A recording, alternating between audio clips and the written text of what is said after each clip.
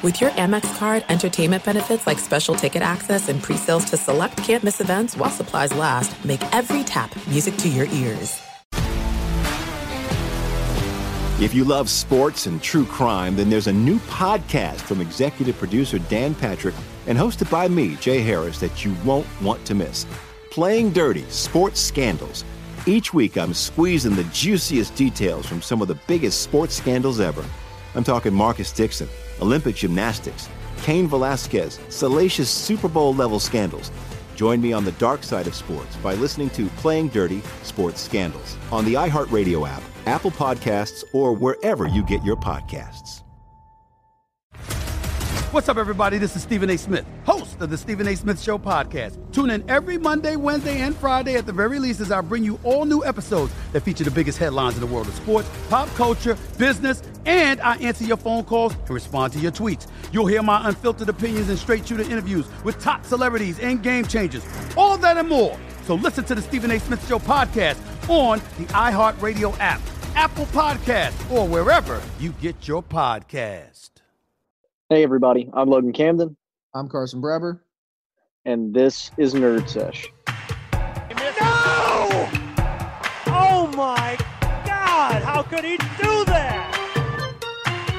Are you on? Don't What? Charles Darwin. Welcome, everybody, back into Nerd Sesh as we continue to record from a remote location. We're switching up the medium through which we do it today because, unfortunately, last week we ended up losing about half of our episode because of some technical difficulties. We're not going to let that happen again. We have changed up the hardware. And today, we're going to be talking about the top 10 shooting guards of all time. We've done every other position on the basketball court, and so it only felt right that we knock out this one as we continue to look back to the past because there's nothing going on right now. So, Logan, let's start with number 10. Who do you have? So number 10, I really expected to have way higher on my list, and it's Tracy McGrady. And I guess I just naturally assumed that T-Mac would be maybe up near 7 or 8 on my list because he led the league in scoring multiple times, but he just, ultimately never found that team success and was limited heavily due to his injuries. The numbers will impress you, lifetime near 20-point-per-game scorer. He doesn't have the team success that would warrant him being higher on my list. So I have T-Mac at 10 as well. And initially I had him off my list in favor of Joe Dumars because I wanted to reward the winning that Dumars had, the elite defense, the consistency throughout his career. But there came a point where you look at McGrady. He's 7-time All-NBA, 2-time first team, 3-time second, 2-time third team. He has 2 top 5 MVP finishes. His 7-season prime, 26.9 points per game, 6.6 rebounds, 5.4 assists on 44% shooting, 34.5% from three. He is so uniquely gifted as one of the greatest scorers of all time and one of the greatest big playmakers of all time, not to mention how good he was defensively, especially early in his career when that was his role. And he never got out of the first round, that's true. But if you actually look at his playoff resume, career playoff averages for Houston, 28, 7, and 7. For Orlando, 32, 6.5, and 6. So, yes, it's a black mark, but he pushed good teams to 7 games 3 times, went 7 against the Pistons in 2003 with Pat Garrity as the second leading scorer on the team that season by total points. 2005 lost to the Mavs in 7. 2007 lost to the Jazz in 7. The really good Jazz who made the Western Conference Finals that year, if I'm not mistaken. 2008 lost to the Jazz in 6 without Yao. So, obviously, there's the issue of him and Yao never really being healthy at the same time. What happened with Grant Hill, the fact that he and Vince didn't play together at their peaks. There's just so much that is unfortunate about McGrady's career where you look and you think he might be the 3rd most talented player on this list. He is so uniquely gifted. And my first thought was that he wasn't even going to be on my list because there's an interesting blend among the shooting guards in that there's not a lot of all-time individual stars, but there's a lot of guys that contributed to winning. And so that's something you sort of had to balance against each other in this list. No, I agree. But I think the closest debate I had for 10 wasn't Dumars. I think it was probably with Pistol Pete. But Pistol Pete had the same issue of, he never had the team success. He I mean, he had 3 seasons in the playoffs in Atlanta and then one with Boston where he didn't have barely any playing time. I also think, Carson, now I want to get your opinions, obviously, because you're up close and personal. How long until Klay Thompson could make this list? Yeah, he's one of my honorable mentions. And I think that if he really just rides out the rest of his career, he could end up snagging that 10 spot, if not higher, because when you are the second best player on one championship team, the third best player on another two, that's historically significant. And he's going to be a consistent 20-point per game guy for probably 8 years or so. Maybe he can even extend that for longer. Probably not, though, because he's right around 30 now. But, yeah, he's definitely already in the conversation, and I think with more longevity, he might enter this list. Where was Reggie Miller also in relation to all this? Well, Reggie Miller is on my list. Is Reggie not on your list? Reggie did not make my list. Ooh, Logan, you and I are going to disagree. All right, let's move on to number 9. Who do you have there? Number 9, I have Ray Allen. Okay. This one's going to sound spicy to people. I do not have Ray Allen on my list. And the reason for that is this. He put up, to me, I mean, his best statistical seasons were on teams that weren't all that great, besides 0-1 with the Bucks when they almost made the finals and he averaged like 25 a game in the playoffs, and that was great. But he wins a title as the third best guy, wins another title as a role player. Yes, he's one of the greatest shooters of all time, probably the second greatest shooter of all time. He's a guy that could get a bucket, but I don't think that he won enough to be on this list. My number 9 is a guy for whom I am very much rewarding winning, and that is Sam Jones. So why don't you talk about Ray Allen first, and then I'll shout out the boy Sammy J. Sam is a good pick, and I did seriously consider Sam Jones for a little bit, but ultimately went with Ray Allen. I mean, I watched Ray. I saw what he did. He was very easy to get attached to as a kid just because of that pure jump shot. I mean, when I look at it, Carson, though, I see Ray Allen as Boston's Chris Bosh. I mean, Ray Allen was very good in Milwaukee and Seattle. I mean, 20 points per game every season from 1999 to 2007. I think that Ray Allen was a beast, and when he went to Boston, he just took a back role because that's what he had to do. He's a 10-time All-Star. The career leader. Let me ask you this. Was Chris Bosh on your top 10 power forwards list? I don't think so. I rest my case, but continue. The power forward is such a drastically different position to judge. I mean, I think we have, honestly, more talented players at the 4. Yeah, that's probably true. I would say out of all these lists, shooting guard is the weakest. I would agree. All right, so keep going on Ray. I mean, that's basically where I'm at. I mean, he's the career leader in three-pointers made.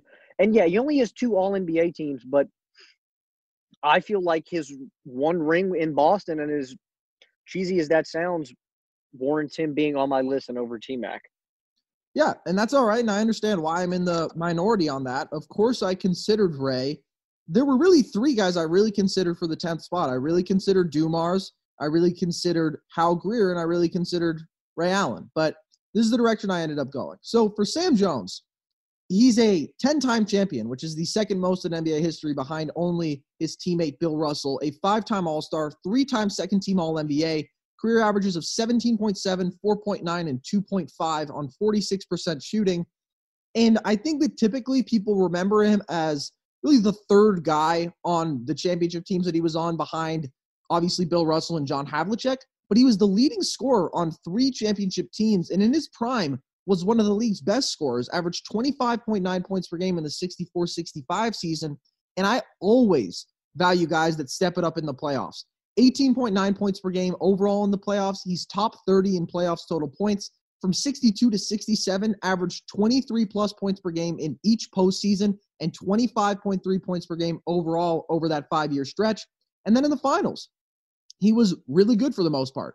17.9 points per game on 46% shooting. He's number 7 in finals total points. In the 62 finals, 22 points per game. Had a series winner right before that in Game 7 of the Eastern Conference Finals. 63, he averages 25 and 7. 64, he's 21 a game. 65, he's 28 a game. 66, he's 23 a game. And then 69, even as he's aging, he has the game winner in Game 4, which is probably the defining shot of his career. So I'm always big on rewarding winning, and I'm big on rewarding playoff performance, and I think that you'd be hard-pressed to find more deserving people in that category than Sam Jones. That was a good pitch, Carson. I'll give you that. Thank you. If we're going to move forward, I am going to – this one was a really tough from here on out, the next couple guys were really hard to determine. At number 8, I have Manu Ginobili. Okay.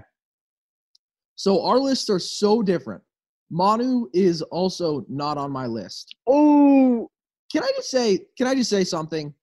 You have underrated Reggie Miller so dramatically. Reggie Miller. I don't think so.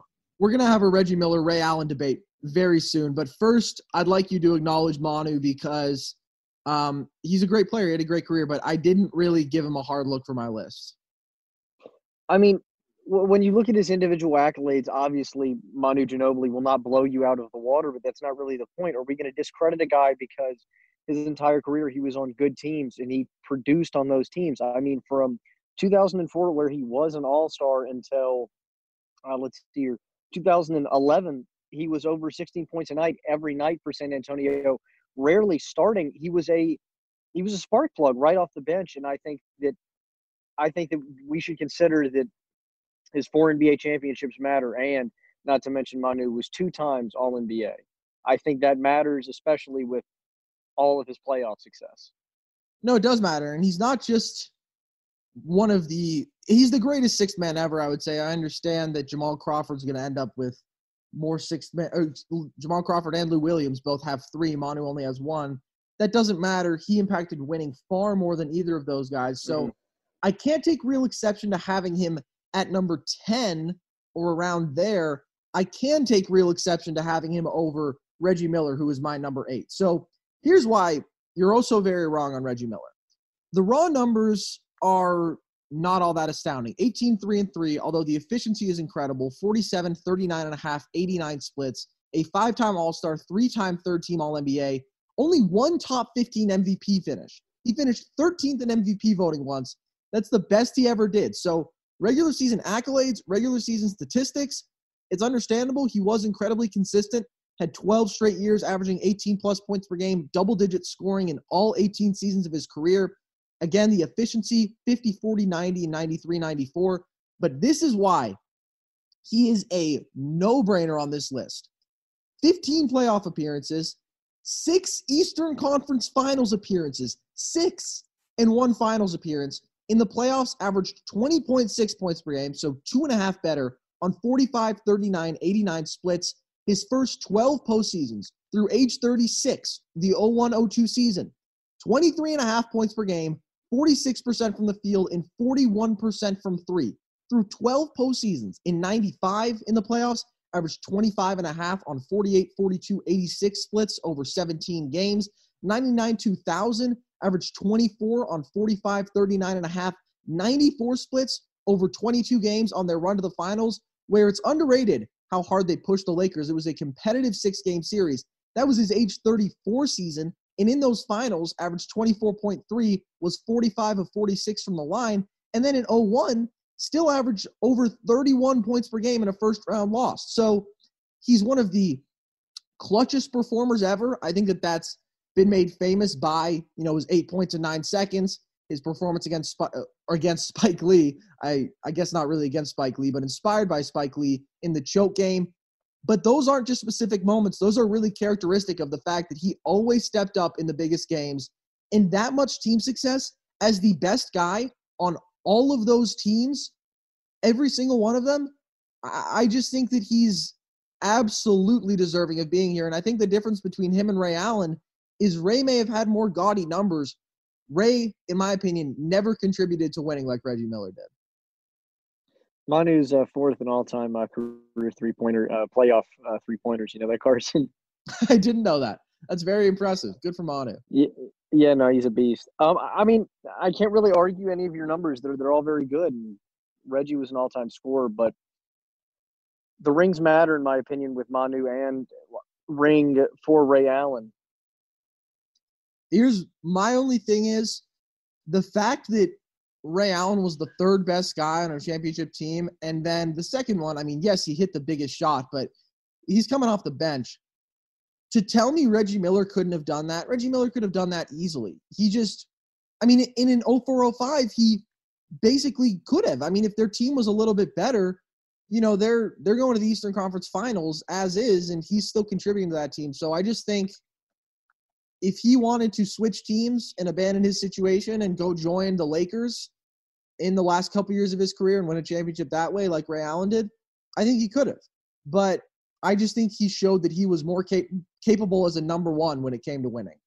Let's move on into the top 7. Who do you have at number 7? I think 7 was about the cutoff point where it was the pretenders and contenders up here. I think it's where our list will probably have similar players. Okay. Hopefully. We'll see. At number 7, I have Clyde Drexler. Okay. At number 7, I have Allen Iverson. So why don't you talk about Clyde, who I think you have underrated, I will say. I mean, Drexler is a guy that, like I said, I couldn't justify putting Manu over just because of, you know, obviously how dominant Clyde Drexler was.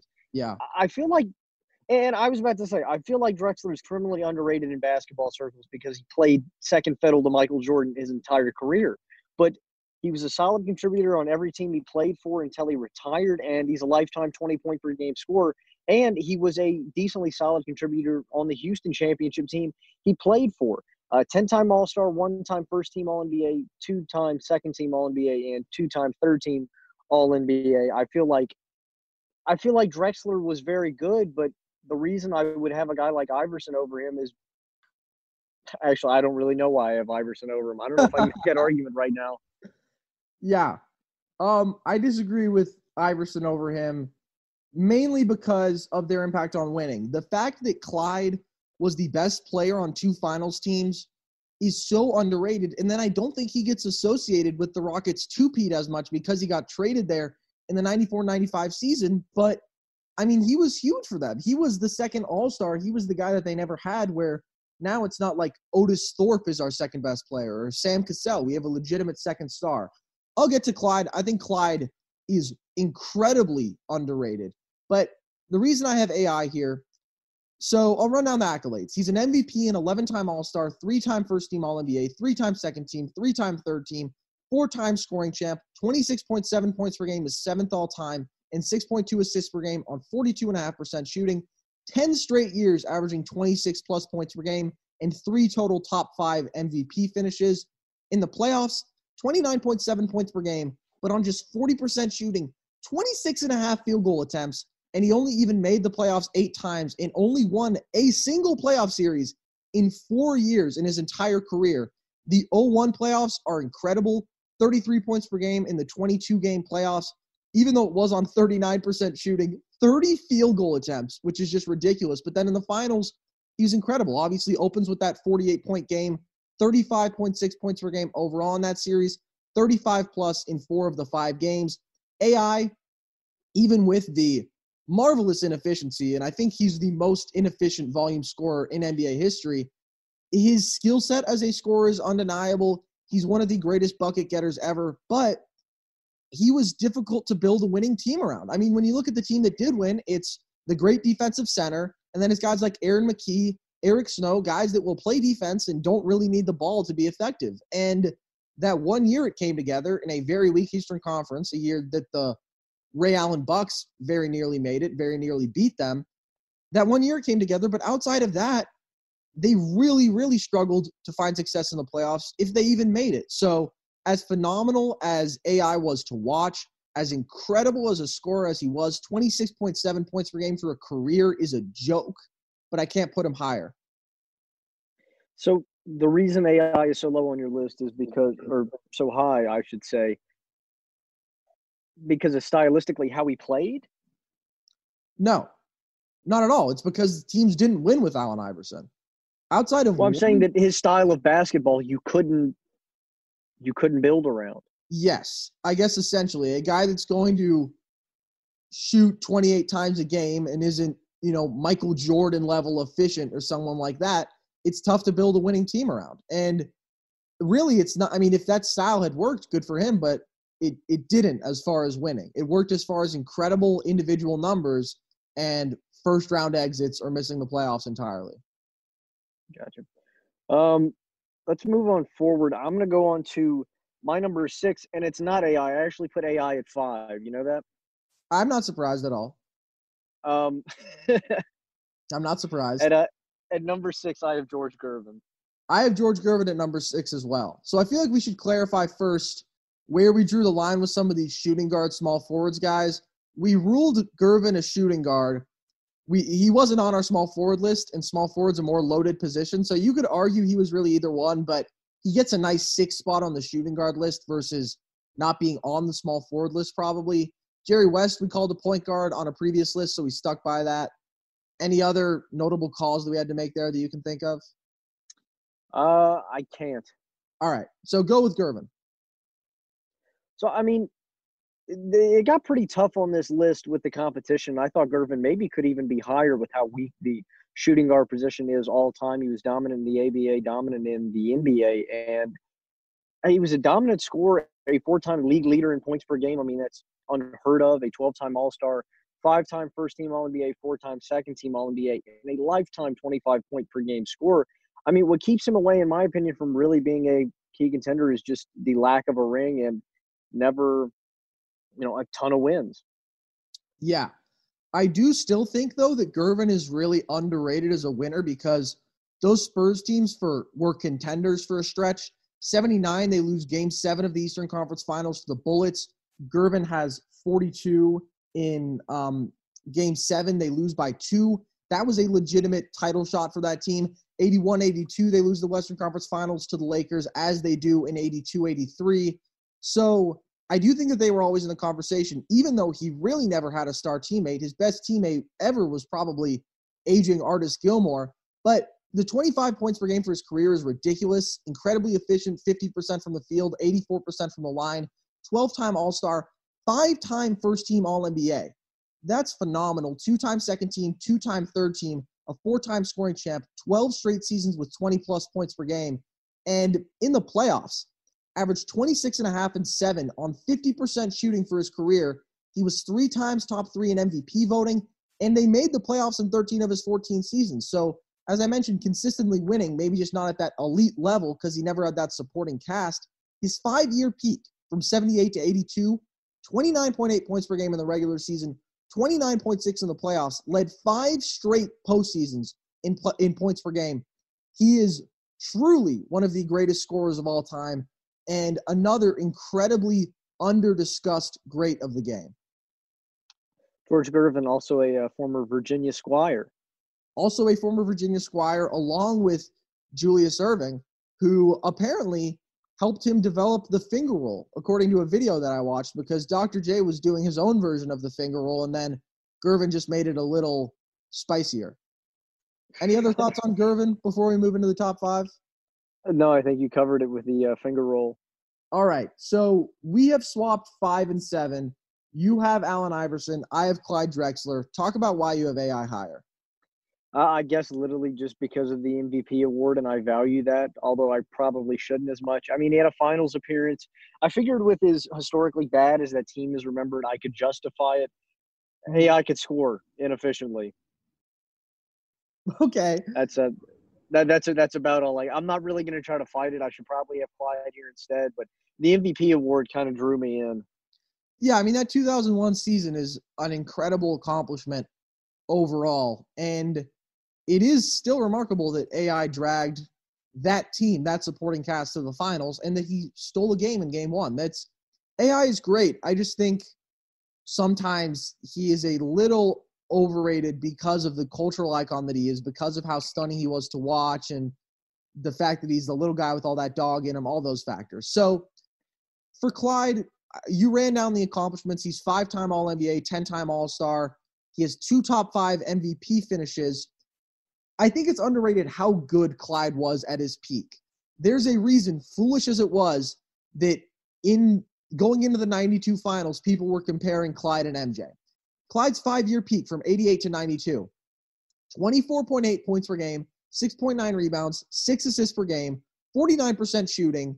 And again, 2 finals appearances as the best guy on a team really matters. He had 13 straight seasons averaging 18-plus points per game to end his career and averaged 17 in his second season. So every year but his rookie year, he's right around that number. In the playoffs, career averages of 20.4, 6.9, and 6.1 on 45% shooting. In the 90 playoffs, averages 21.5, 7, and 7, gets to the finals. 91, 22, 8, and 8, 48% shooting. 92, 26.3, 7.4, and 7 going to the finals. 95, 20.5, 7, and 5 on 48% from the field going into that championship season with Houston. He was great in the playoffs, and he was great still for that Houston team. And in the finals over his career, 24.5, 6.9, and 6 on 46% shooting. In the 90 finals, 26.5, 8, and 6 on 54% shooting. 92 finals, 25, 8, and 5. 95 finals, 21.5, 9.5, and 7. I just think he was a great winner. He was incredibly consistent throughout his career. He's one of the great bigger playmakers of all time. Like, he's not a huge guy, but he's relatively tall for a shooting guard. I think he's around 6'7", and he could really do it all on the basketball court. And he was a phenomenal individual talent, a phenomenal number one, and then an incredible number two for a brief time in Houston when that became his role. So I think he's underrated. Carson, I want to turn it back to we just briefly mentioned Dr. J, right? Yeah. I want to bring him back up just briefly for a second because the ignorant basketball community has frustrated me once more. Shocker. So I can't remember what account it was, but they posted the old video of LeBron running down who his top 3 all-time players were, right? Mm-hmm. And LeBron said it was Magic, or not Magic, Mike, Bird, and Dr. J. And everybody in the comment section is just like howling laughing that he said Dr. J. Really? And I'm like, he never missed an All-Star game. He's a 16-time All-Star. He was 7 times All-NBA. He's an ABA champ, an NBA champ, and ABA MVP, and NBA MVP. Like, this is just slander. Well, that's crazy. Of course, I would never have Dr. J in my top 3, but I would never have Larry Bird in my top 3. Like, players' lists are always going to be a little wacky, but Dr. J is not in the tier where you laugh at that as all. I mean, as you mentioned, 3-time ABA MVP, 1-time NBA MVP, the only guy to ever win it in both leagues. So incredibly dominant at his peak. And also a great winner. I mean, Dr. J is a top 15 player in basketball history. And, you know, if you're going to throw Larry Bird in your top 3, you can throw Dr. J in there. I won't. And also, I feel like it was almost disrespectful to LeBron. I mean, if LeBron says Dr. J and LeBron is the best player on planet Earth, maybe you should listen up. Yeah, I just find that our generation does not pay attention to the past. These guys that say that Michael Jordan played against plumbers and, you know, the 90s was one of the best. The 90s was one of the best eras in basketball history, and these people are just so oblivious, and it's unbelievable. Enough getting angry. Let's move into the top 4, which I think should be pretty – I bet that we have the same top 4 in the same order. Who do you have at number 4? Number 4, I have James Harden. I agree. And I think that Harden, and I hate saying this because for a while here it seemed like it was going to change. Harden is going to retire, and I think we're going to look back at him in the same grain that we see AI. I mean, a guy that won an MVP, a guy that could put up crazy numbers who was – I think Harden, and I think Harden's a much better scorer than Allen Iverson. Just because, and maybe it's just because Harden's 6'5" and can step back a little better. You know, he's got the size advantage. But I think we're going to remember in the same vein is that he could score the basketball, but just could never, you know, get into the finals, couldn't break down that door. So I think that Harden is a little bit different because he's gotten so close, and he's had teams where if they get past the Titan Warriors, they're going to win the title. His career, 25, 5.3, and 6.3 on 44, 36, 86 splits. He's 5-time first-team All-NBA, 1-time third-team. And the season one time he wasn't even All-NBA in 15-16, and he averaged 29, 6, and 7.5. And he's a 2-time scoring champ going on 3. 3 straight years with a top 2 finish in MVP voting in 4 of the last 5 years. Like, this is why I think I understand the AI comparison. I just think not only is he a better winner, he's a better player. And when you finish top 2 in MVP voting in 4 of 5 years, that's all-time stuff. And the 5-year stretch he's on right now, there's good reason. He's averaging 31.7, 6.6, and 8.5 assists per game over 5 years. That is Michael Jordan level equivalent, because obviously he's got a couple more assists. But to average 32, almost 7 and 8.5, it's almost unprecedented. But the reason I can't have him in the number 3 spot, and the reason I think he's going to have to be the best guy on a championship team to move into that number 3 spot, as incredibly jaw-dropping as his numbers will continue to be and as uniquely unstoppable as he is as a scorer, you mentioned never made the finals as the best guy. And in the playoffs, just 22.9 points, 5.4 rebounds, and 5.6 assists per game on 42% shooting, 33% from 3. When he's not getting those same calls, when he doesn't get to the line as much, when his body wears down because he plays such a brutal night-to-night style for 82 games in the regular season, he has not been the same in the playoffs ever in his time in Houston, really. And he's had big games, but overall, for a postseason, he hasn't been able to consistently put it together like he does in the regular season. So I think it would be very tough to argue him above Dwayne Wade. I'm sure there are some analytics people that would do it because of how special Harden is as a regular season scorer, but I can't value that over what Dwayne Wade has done in the playoffs. No, I agree. And D-Wade is at 3 for me, as he should be. I think that we do have the top 4 for shooting guards, I feel, is pretty clear cut. I agree. But with D-Wade, I think people seem to forget Carson, and maybe this hurt his legacy all time when he teamed up with LeBron. D-Wade was one of the 3 best players in basketball.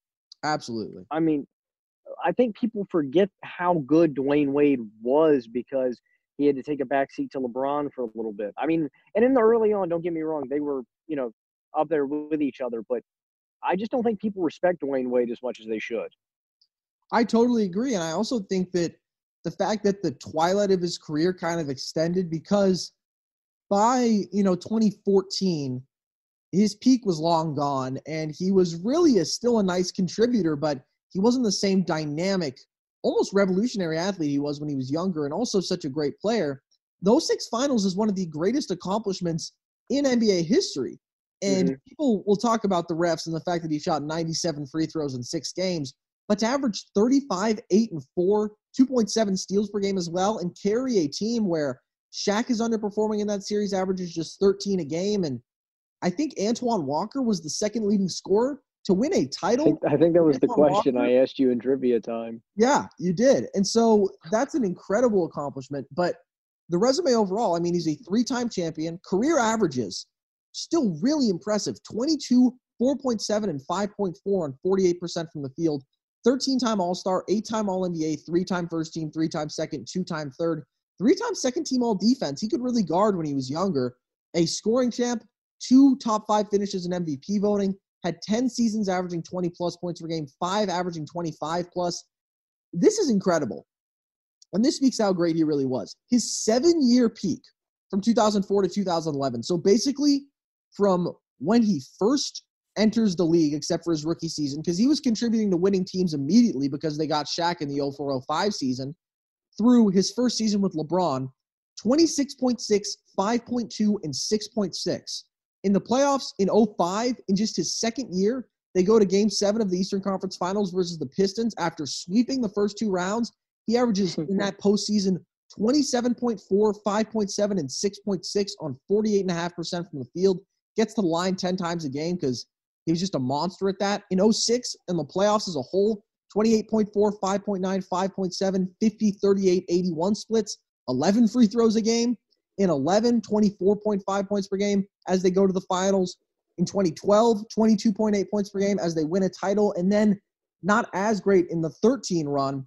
But still, if you look in the finals, he was great then too. 23.9 points per game. We talked about 06. In 11, when they lost, when LeBron became, as Skip Bayless would put it, the frozen one, D-Wade led the team in scoring. 26.5, 7 and 5 on 55% shooting. And then still in 2012, 22.6, 6 and 5 in the finals. He is an incredible Robin in those 3 or 4 seasons with Miami. By the 4th season, you could argue he had faded a little bit, but certainly for their first finals run and then their first title run, he was still absolute top 10 guy in basketball. And in the 2010-11 season, a no doubt top 5 guy in basketball. And what he did alone in 2006, he just has to be at number 3. I wouldn't really buy an argument for Harden. No, I mean, I completely agree. And I think the point you made earlier about how it felt extended, the twilight of his career. I mean, once LeBron left, the spotlight went with him to Cleveland, and D Wade was left back in Miami with Hassan Whiteside and Goran Dragic. Yeah, and they had Bosh, but then Bosh only really had like one season where he played a majority because of his heart problems, and it fell apart pretty fast. Yeah, as we get up higher on the list, it's again pretty clear cut. Number 2, I have Kobe. I have Kobe as well. And I don't really think there's really a case to be made for D Wade at the 2 spot. I'd be interested in hearing it. I mean, it's not crazy, but no. Well, Kobe's hold on, Logan. It's pretty crazy. No, I mean, I'm just saying that I will listen to any case that anybody has for an all-time player like Dwayne Wade. I don't care if it's an analytic-based case. I don't care if it's – I would be interested in hearing someone that says Dwayne Wade over Kobe. I do think it's that – I'm not disagreeing. That's why I have Kobe too. No, I know. I'm just saying. I think there are levels to this. Like, I'm not going to hear a Kobe over MJ argument. I'm not going to hear a D Wade over Kobe argument. There are some that are so clear-cut that – I think we can just let them be as is. We don't need the controversy. But talk about Kobe. I mean, an 18-time All-Star, 5-time champ, and people forget how good he was on the defensive side of the ball. 12 times All-Defense, 15-time All-NBA, 2-time Finals MVP, a 2-time scoring champ. I mean, Kobe balled his entire career. I mean, until the wheels fell off there at the end with. Those bad teams in the mid-2000s and right at the end with D'Angelo Russell. Kobe always had good teams as well. He was a very good player, and I think is the closest thing that we're ever going to see to Michael Jordan on the basketball court. Yeah, I mean, career averages of 25, 5 and 5 on 45, 33, 85 splits. The number 4 scorer of all time. Over a 13-season stretch, averaged 25-plus points per game 12 times. In the only season he didn't, he averaged 24. Averaged 30 points per game 3 times in his career. And the 18 All-Star appearances, I think, is the second most of all time to Kareem. It's a couple of those are a little bit of charity. I would say he probably deserved more like 15, but still the longevity is all-time great. The fact that he was as good as he was in his mid-30s, 2012-13 is still averaging 27 a game in what was his 17th season, I believe. And in the playoffs, he was really great. 25.6, 5 and 5 career averages there. 3-time playoff leader in points per game. In 2001, he first really breaks through 29.4, 7.3, and 6.1 on 47% shooting as they win a title. But to me, the easily defining accomplishment of Kobe's career is the two-peat in 2009 and in 2010, because during the three-peat with Shaq was the most unstoppable force in NBA history. He had a 3-year finals run in which he averaged like 35 and 16. The dude was maybe 36 and 16. The man was unstoppable. And especially in the first title, they probably could have won that one with or without Kobe because he really struggled.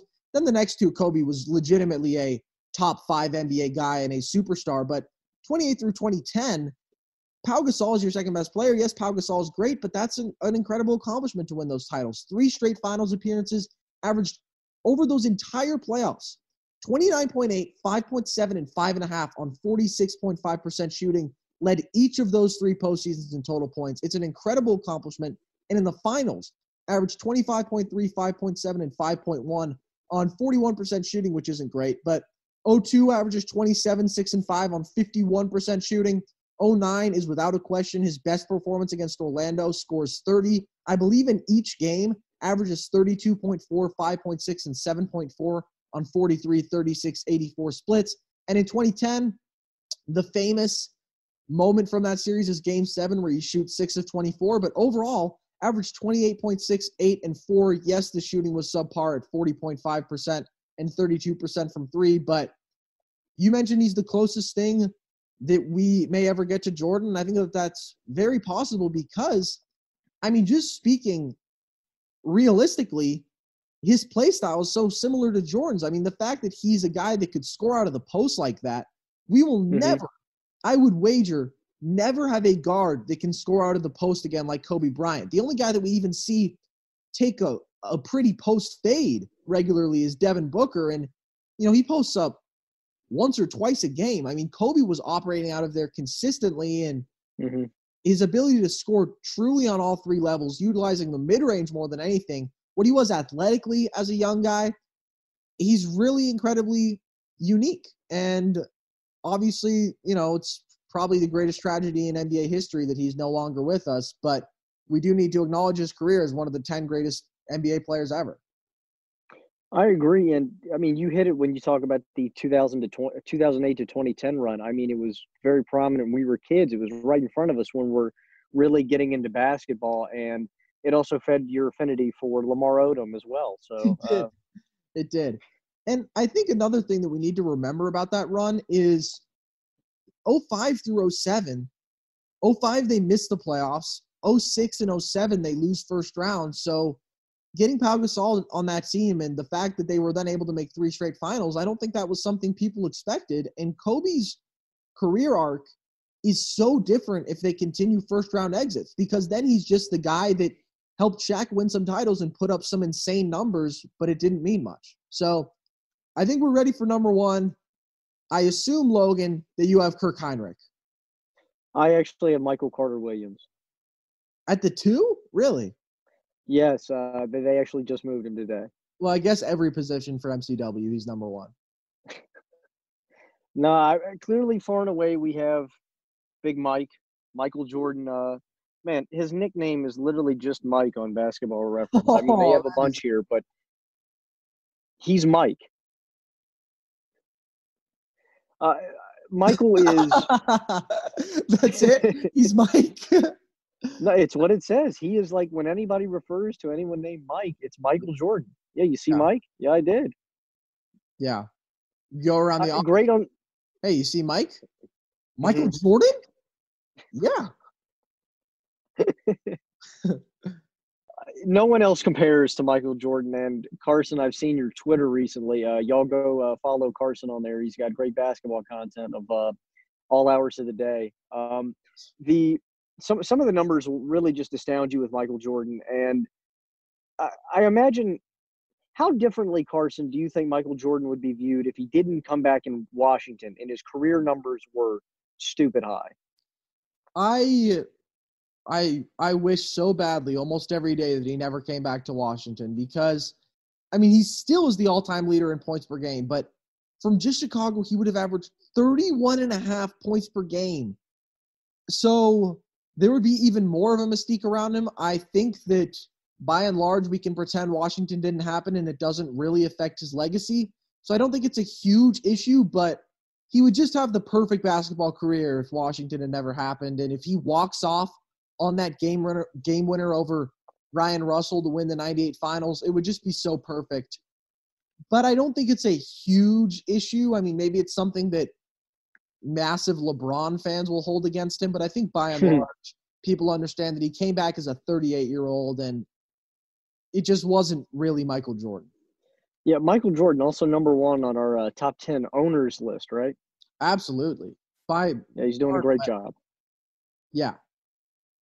So, looking at Jordan's accomplishments, they are, besides Kareem, in a tier of their own. 6-time champs, 6-time finals MVP, 5-time MVP, a defensive player of the year, 14-time All-Star, 11-time All-NBA, 10-time first team, 1-time second, 9-time first team All-Defense, 10-time scoring champ. And what is so incredible about that is that's in 11 healthy seasons he played in Chicago. 11. Because he gets injured his second season, comes back midway through 94-95 when he couldn't have even competed for the scoring title. His rookie year averages 28 a game. That's the only season he doesn't win the scoring title. 10 times top 3 in MVP voting. It's just ridiculous. As we mentioned, 30.1 points per game is the most ever, 6.2 rebounds, 5.3 assists per game, 50% shooting, 2.3 steals per game. The playoff numbers are so disgusting, I almost don't know if I can go on. His career in the playoffs, 33.4, 6.4, and 5.7 on 49% shooting. In the finals, 33.6 points per game, 6 and 6 on 48, 37, 81 splits. In the 91 finals, averages 31.2, 6.6, 11.4, 2.8 steals per game, and 1.4 blocks per game on 56% shooting. 92 averages 36, 5, and 6.5 on 53, 43, 89 splits. 93 averages 41, 8.5, and 6.3. 41 over a 6-game series on 51% shooting, 40% from 3. That's the first three-peat, and then the second three-peat, still incredible. Seattle is probably his toughest series, but he's still a no-brainer for Finals MVP. And then against the Jazz in 97 and 98 is above 32 a game for both of those. To me, when someone argues LeBron is the greatest of all time, it discredits them so much because that is just such obvious era bias. And it is overwhelmingly young people who never watched Michael Jordan who say that. And just because you didn't watch someone doesn't mean they aren't the greatest of all time. It's not close to me. I hate how the quarantine and the conversation about The Last Dance is driving this conversation because my least favorite conversation in sports, the Michael Jordan versus LeBron James. I've said it 100 times. LeBron is much, much closer to being the third best player of all time behind Kareem than he is the first. I have nothing else to say, Logan. What would you like to say about Mike? I completely agree. 100%. Everything you just said. That's why I like you, Logan. That's why I keep you around.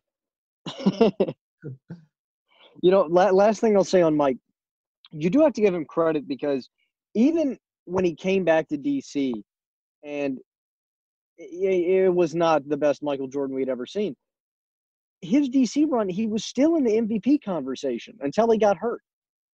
Yeah, and I mean, he's averaging 22 a game or whatever, coming as a 38-year-old who hadn't played basketball in 3 years. He's still just different. How crazy is that? It's so crazy. His career is so perfect, I can't even believe it. The man averaged 35 points per game and was Defensive Player of the Year in 88. Only 5 guards have ever won Defensive Player of the Year, and sometimes it's a guy like Alvin Robertson where his job is play defense, or even Gary Payton or Sidney Moncrief.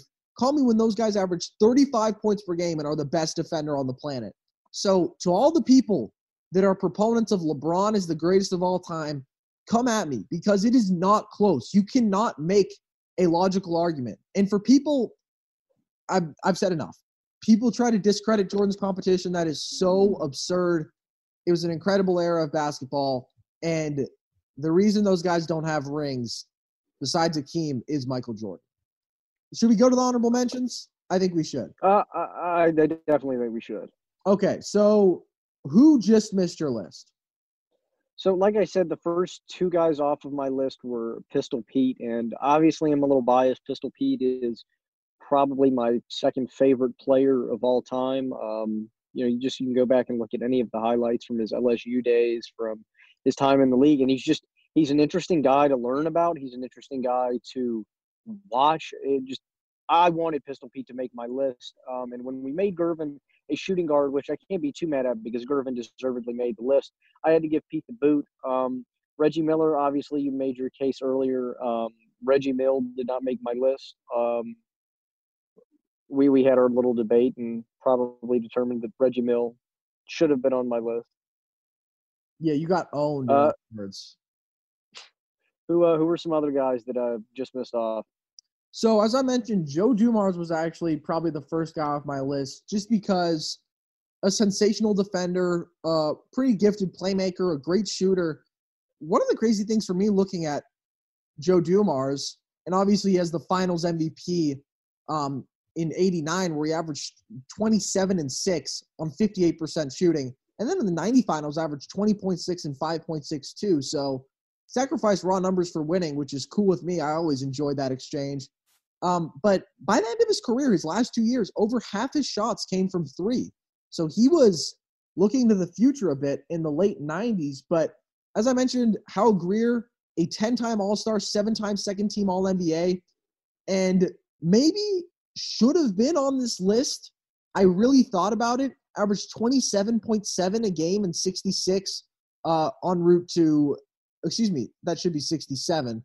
En route to the Sixers title. 19.2, 5 and 4 for his career. Really a great player. Of course, Ray Allen, Manu, Klay Thompson. And then I think Vince Carter at least merits an honorable mention as, I believe, is he an 8-time All-Star? He's a 7 or 8-time All-Star, and in his early career was so dynamic as a scorer and athletically, and then had a relatively brief prime. He's an 8-time All-Star, only 2-time All-NBA, but, hung around for a long time.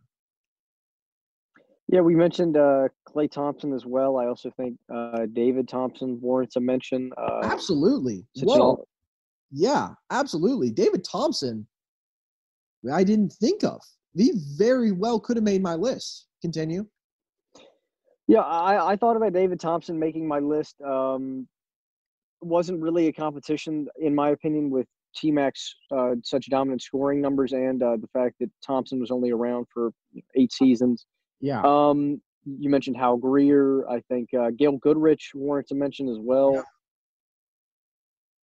I'd like to talk about David Thompson for a moment because he has those T-Mac qualities. He's the best guy for his lone season in the ABA on a team that makes the finals, a really pretty loaded Denver Nuggets ABA team that had Bobby Jones and who else was on that team? It wasn't Dan Issel, but there was some other great player. It was it was Dan Issel. It was Dan Issel. So that was a great ABA team, but he's one of the most dynamic athletes ever, averages over his first 5 years, 26, 26, 27, 24, his first 4 years, then comes back and averages 25 and a half again. And unfortunately, just a career sort of undone by this terrible era in NBA history where cocaine addiction is a legitimate problem. I mean, an epidemic. And so he could have had, to me, a career as one of the greatest scorers of all time. And that's not how he will go down because his career just wasn't long enough. But he wouldn't have made my list, but definitely a good honorable mention. So I think that's going to do it for us here today. We have now officially counted down the top 10 at every position, and you can go back to listen to all of those back in the archives. But hope you've enjoyed. I've been Carson Brabber. I've been Logan Camden. And this was Nerd Sense.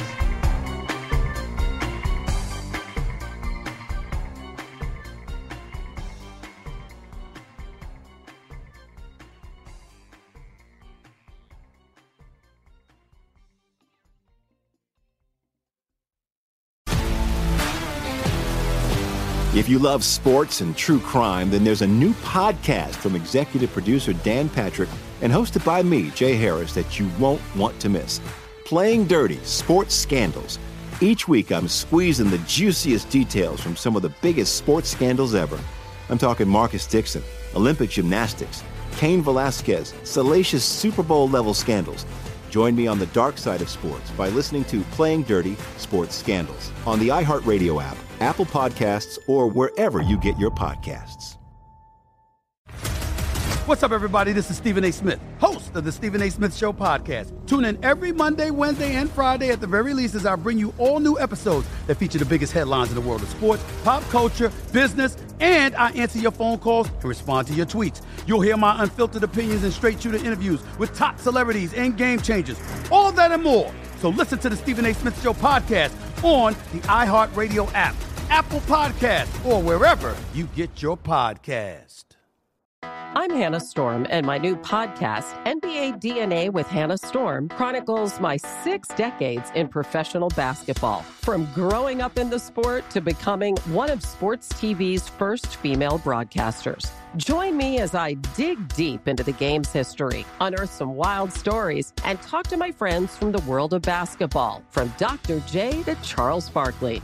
It's been a wild ride, and now I get to take you with me.